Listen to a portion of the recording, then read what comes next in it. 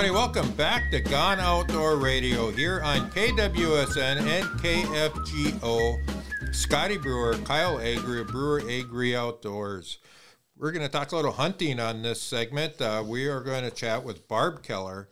She is a Minnesota DNR Big Game Program Leader.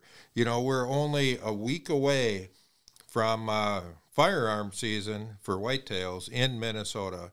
It should be a state holiday, but it's not. Maybe we can work on that someday. But Barb, one of the things that we really wanted to get you on to talk about is CWD.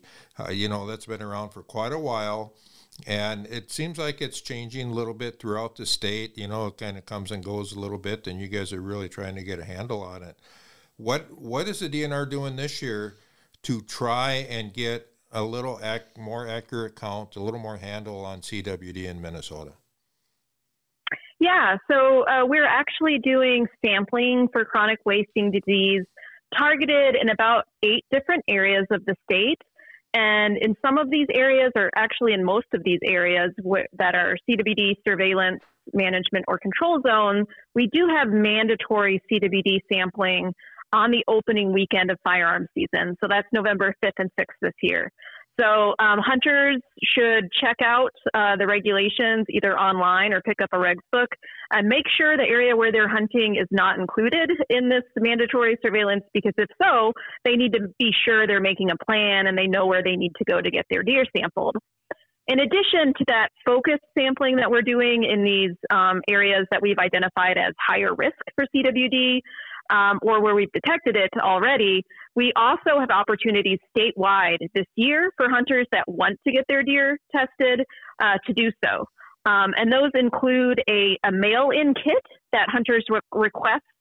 They just need to go online. If you just Google MDNR CWD sampling, you should get to where you need to be to request a kit. And then in addition to that, we are partnering with taxidermists and meat processors to collect samples for us as well. So you can, again, go online and see if there's a taxidermist or meat processor nearby where you hunt to get your deer sampled. I will note, though, if you do want to use one of those mail-in kits, there are limited supplies.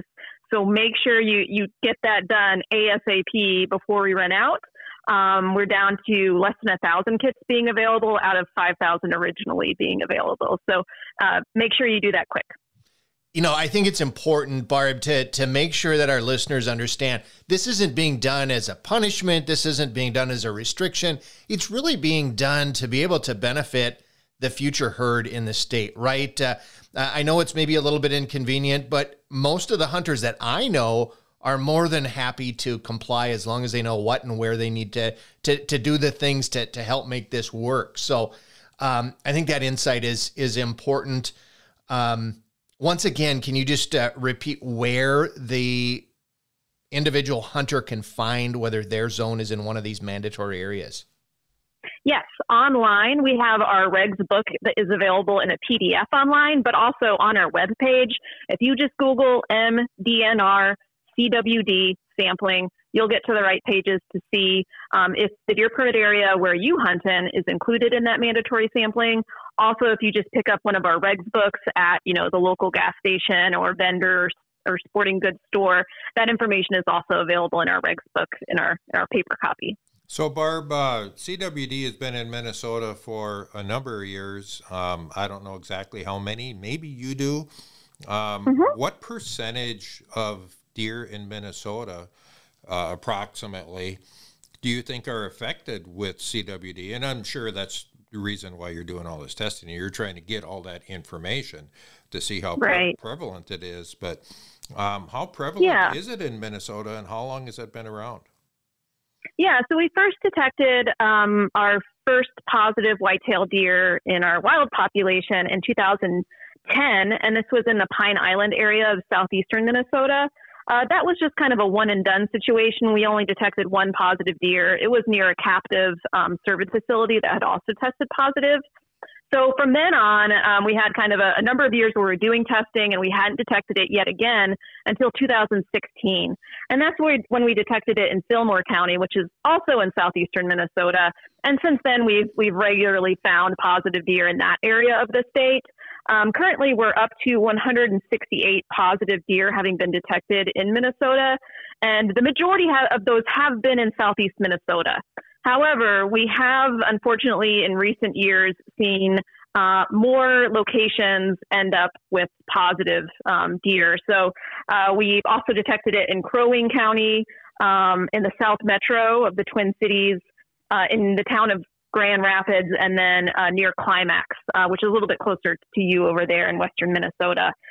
The good news is that, unfortunately, we've had these new areas of detection where we've had it the longest in southeastern Minnesota. Prevalence rates remain low. So we're still at about 1% of deer within those core areas testing positive, which is really important, for us and for the health of our wild deer population long term. We can look at, our neighbors to the east, Wisconsin, unfortunately, to see what happens when the disease is kind of left unchecked for a long time period.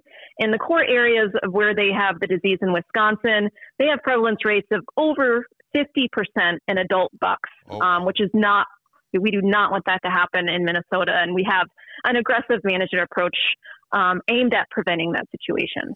So what are some, and correct me if I'm wrong, but I believe some of your feeding guidelines for wintertime for people that like to feed deer, you put up, you got different guidelines or rules for that now, right? Because we don't want the deer to be grouped up as much as we used to allow.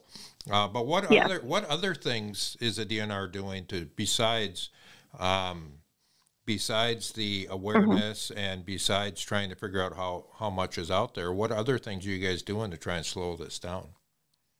So in addition to our deer feeding and attractant bans, we also have carcass movement restrictions in our areas of the state where we detected it in wild deer. And so if you hunt in an area that's in the 600 series, so at an area where the permit area begins with a 6, that is an indication that you are hunting in an area that has a carcass movement restriction. And that means you can't move the whole deer carcass outside of the boundary of that deer permit area unless you quarter it out or you bone out the meat or you have a not detected result back from CWD testing. And the reason we have these movement restrictions in place is that we know that the disease can be moved around the landscape with infected carcasses. And those carcasses, if they're placed on the landscape to degrade in a new area, they can contaminate the soil. And we know that deer can pick it up and become infected just from encountering an infected carcass. We also liberalize bag limits in those permit areas where we have the disease in the wild to remove additional deer from the landscape. We don't want a really dense deer population in these areas that we have the disease. As you can imagine, when you have a bunch of deer crowded into one area, disease can transmit more quickly. And so we are aiming to prevent that sort of situation in these areas. So we have higher bag limits. We have more season opportunities. And then in the area of the state in the southeast where we have the most positives, this is where we have persistent infection, we do have localized targeted culling. That's the only area of the state we're doing that in the southeast and the South Metro. And it's very controversial because we are culling deer. It's in a very localized area. It's not at the deer permit area scale. We're doing this within 1 to 2 miles of where we've detected positive deer. We're only doing it with landowner permission. But this is one of the most effective tools that we've seen. The science shows is effective on keeping prevalence low on the landscape.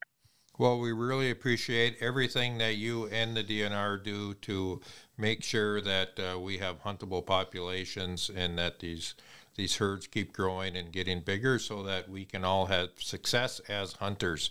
If people want to find out more information, just go to the Minnesota DNR website, I'm guessing. Yes, absolutely. Google MDNR CWD. You should get a wealth of information available to you. This is Barb Keller. She is a Minnesota DNR Big Game Program Leader, and thank you for coming on Gone Outdoors. Thanks for having me. All right, stick around. We will be back with more Gone Outdoors after this short break.